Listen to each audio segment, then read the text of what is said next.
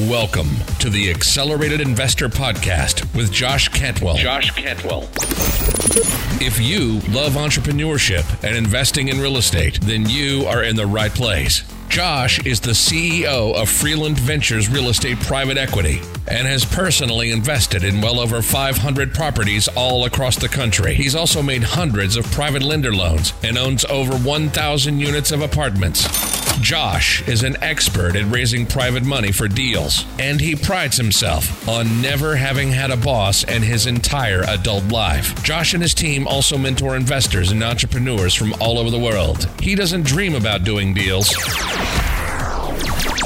He actually does them, and so do his listeners and students. Now sit back, listen, learn, and accelerate your business, your life, and your investing with the Accelerated Investor Podcast. So hey, welcome back to Accelerated Investor. Hope you're enjoying this series on private money, private investing. I love talking about this stuff. It's absolutely just the funnest part of the real estate investing business for me is acquiring the capital, buying assets, stabilizing those assets, and creating massive passive cash flow and equity. And in this part number 3, we're going to talk about why private money partners, private investors, private lenders, why do they give active real estate investors money to do deals, right? Why would somebody who's got $500,000 or $1 million or $10 million from exiting their business or selling their e-com company or, saving money in their pension, their 401k, why would they give money to real estate investors to do deals as opposed to just leaving it in the stock market, leaving it in stocks, bonds, mutual funds, leaving it with a financial advisor? And the reason why is because the investment alternatives in the stock market all suck. And the returns are far better. There's much more advantages, and they're much more predictable in real estate. Okay, let me explain. You see, when I was 21, 22 years old, I was graduating from Baldwin Wallace University, small, Division III liberal arts school in the Cleveland suburbs in Berea, Ohio. And I played college football there. It was awesome. We had a great time. I was graduating from school, and I got an internship. And I was recruited into a company called Northwestern Mutual. Northwestern Mutual, I got my insurance license to sell life insurance and health insurance and long-term care and disability insurance, employee benefits, and I became Series 6 licensed. I eventually, over the next couple years, got my Series 6, 63, 66, and eventually became a fee-based financial planner. Okay, a fee-based financial planner. And I started to learn very, very quickly that I could help people with their retirement plans, rollovers, 401ks, IRAs, life insurance, health insurance, company benefits, et cetera, et cetera. And then from 1997 to 2001, things were fine. I was recruiting money. I was managing more and more money. It was also the time of the internet bubble. First time the internet. What was the internet? I don't know, but what's this internet thing? And all these internet stocks and different websites and, Amazon back then was losing money. Imagine back then Amazon was losing money. Now they just kind of own the internet, losing money. And all of a sudden, prices kept going up and up and up. And they talked about the new economy. The new economy. Everybody was talking about how prices could keep going up even though companies were losing their ass. And we eventually found out in 2001 that was not the case, that it was really the case of who's the bigger fool behind me. If I'm willing to pay $50 a share, is there a bigger fool behind me who's willing to pay $53 a share or $56 a share or $57 a share? And that essentially is the stock market. Stocks go up and down because companies come up with good products, they come up with good services, and there's constantly new money being poured into the market because people are constantly pouring money into the market from their 401ks. There's businesses that are making money. They're constantly pouring money into the markets because they want to get a return. And so the stock market, though, when I think about it, is completely out of our control. right? So if you invest in Apple stock, you invest in Facebook stock, you invest in, any publicly traded company. Let me ask you a question. Do you even read the prospectus? Do you delve into their financial situation? Do you understand what assets they really own? Do you understand the expenses, the commissions, the 12B1 fees, the marketing fees? Do you understand what the 401k company is charging you? Yeah, not really. Even when I was a financial advisor, none of the financial advisors sat around and read the disclosure agreements and read the prospectuses and looked at all the different fees. Nobody did that.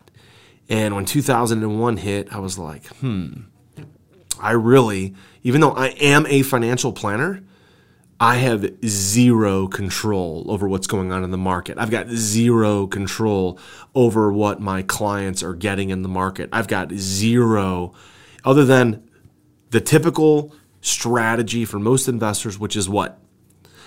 Diversify and wait. That's what every single financial advisor is going to tell you is diversify and wait. Diversify and wait. All right, so we're going to talk a little bit more about that on part number 4 coming up. So let's talk a little bit more about why do private investors give money to real estate investors, active real estate investors, to do deals. So a lot of my clients and students, a lot of my own investments have a ton of active investments, meaning they're the operator actively investing in fix and flips, actively investing in rentals, actively investing in residential assisted living, actively investing in apartments.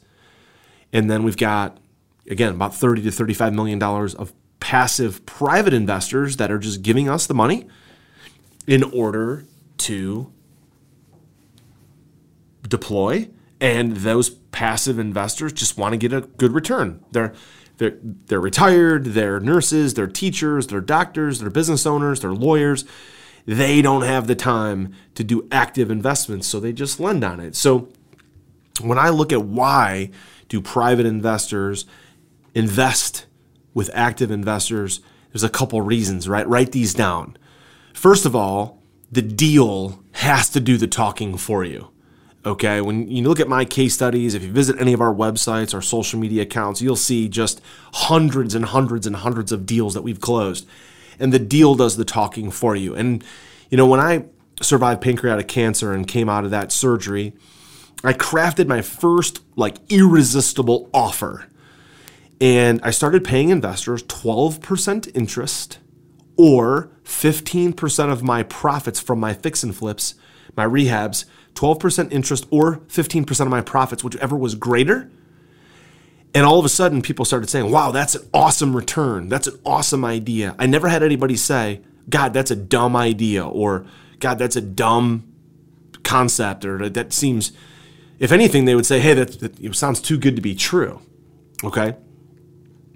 Another thing I would start doing is I would pay people 10% interest when I bought it to refinance it, 10% interest.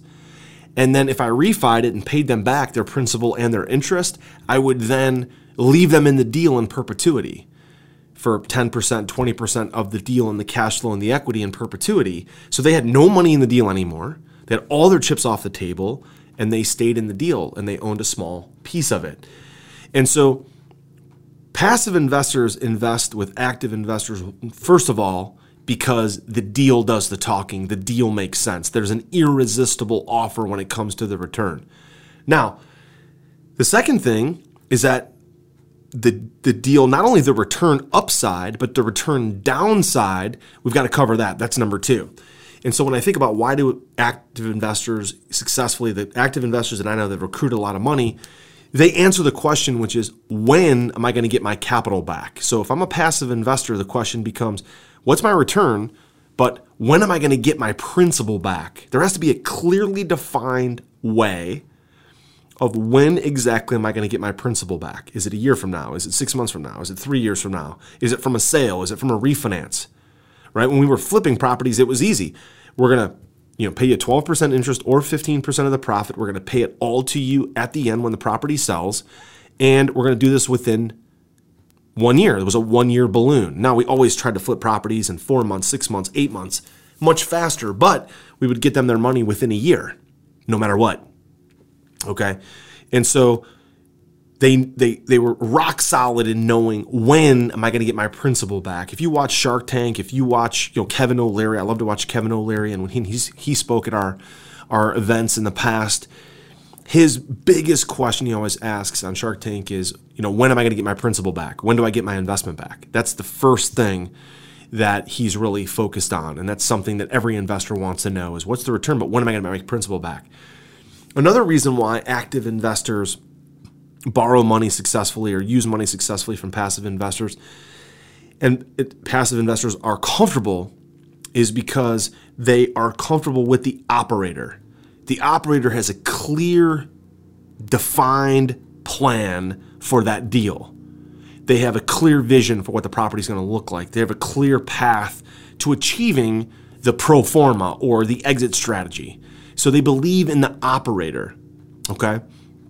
So if you in the past have a terrible credit score and you've borrowed money and you haven't paid it back and you've got judgments and liens and you've got outstanding child support, do me a favor. Don't borrow money from private lenders, because it doesn't seem like you're ever going to pay it back. Just be a wholesaler, make some money wholesaling, and you're fine. But if you are legitimately serious about building your own personal freedom and having passive income and equity, then you've got to take people's money very, very seriously. Kevin O'Leary told me, he said, look, Josh, when I look at my businesses, the number one objective is to protect the investor's capital, protect the investor's money, protect the investor's capital. What are they going to get in return? When? That's the number one thing. Doesn't matter if your company is public, if your company is private, if you have private investors, passive investors, whether you did an IPO, whether you're on Wall Street, it doesn't matter. The number one objective is to care for and take care of and be a good steward of other people's money. And if you are, you will recruit so much money over time. All right? So that's the fourth reason why passive investors invest with active investors, is because they believe not only is that person a good operator and has a clearly defined exit strategy for the deal, or a clear path, a clear pro forma for that deal, but number four, they feel like that investor, that active investor, is a good steward of the passive investor's money. They've borrowed money before, or they're of high character, of high moral value. Those are the kind of things that passive investors are looking for. Like, am I going to want to hang out with this guy? Am I going to want to hang out with this girl? Am I going to want to get beers or play golf? That's sort of important, right? But what's really important is, if I give you my money, are you going to take care of my money? Okay? So you've got to do deals where there's a tremendous amount of profit spread, whether it's cash flow, whether it's equity, whether you're buying at 2/3 of the value, whether it's an apartment deal, whether it's a rehab deal, whether it's a wholesale deal. When you buy at 60 to 70 cents on the dollar, and then you're repositioning, let's say, an apartment or a rehab, and it's going to be worth 100 cents on the dollar, and there's 30 to 35% equity, and you can show them that, and you can convince them that you're a good steward of their capital, now, you're in a position to recruit a tremendous amount of money. All right. And what's great about it is that private lenders will never check your credit score. They'll never check, your assets, your credit. I've never had somebody say, send me your balance sheet, Josh. I've never had a private lender say, hey, Josh, I want to check your credit. I've never had a private investor say, Josh, I want to see how much money you make. What's your income? Never. In 15 years, not one person. And so private investors, when they're comfortable, okay, in giving money to an active investor, is because they check those 4 boxes. Okay?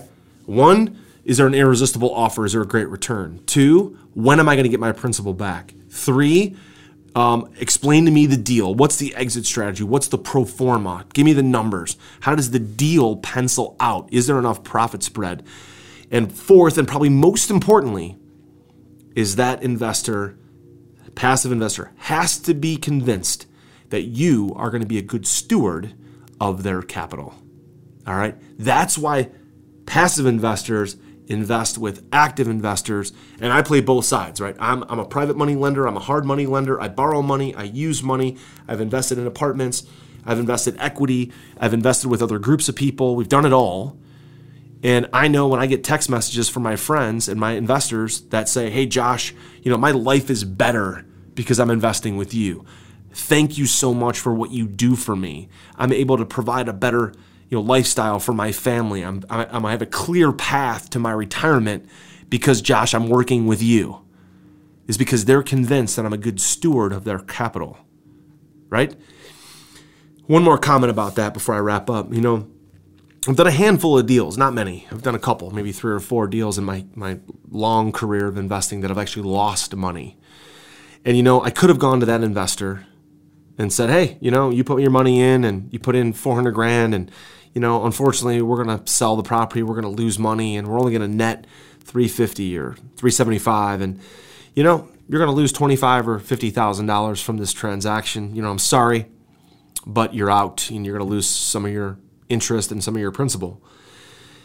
And I've had that happen maybe 3 or 4 times where I had an investor that was about to lose money, and not one time have they actually lost money. I brought money to the closing table in order to make them whole. So they were able to get their principal and their interest that they were promised, their principal and their equity, their principal and their cash flow, their principal and their interest. I brought money to the closing table to make them whole. Okay? And so if you're going to be a good steward of other people's capital, when there is a bad deal, you have to over-communicate. You have to tell them what's going on. You have to explain to them how you're going to refinance or sell the property, whether you're going to lose money, and then how you're going to make up for the loss that you've incurred. Okay, it's 100% up to you. If you want to recruit more capital, you make them whole, you take care of them, you bring your money to the closing table if you need to, you put them in another deal where they have no money in the deal, but you put them in the deal for free, okay? You do something to make up for it because you're a person of high moral character. You're a person that's a good steward of other people's money. And you do that, you'll recruit even more money. You'll get even more capital, more introductions, more referrals, and your spider web of influence will grow. If you let that investor lose money, they're never going to invest with you again. They're never going to give you another nickel. They're never going to reinvest with you. They're never going to show any kind of trust in you, and they're never going to introduce you to their friends. So keep that in mind. Sometimes when you do a bad deal, sometimes when you lose money, is ultimately the time to recruit the most capital. Because when you lost money and you show that you're a person of high moral character, you do what you say and you say what you do, those people become rabid fans of yours because even though they could have lost money, they didn't. And that's exactly why passive investors invest with real estate investors like us. And if you can convince other people that you're that same kind of person like we are, you can have the funding you need for all that kind of freedom and cash flow and equity and perpetuity that you've ever wanted.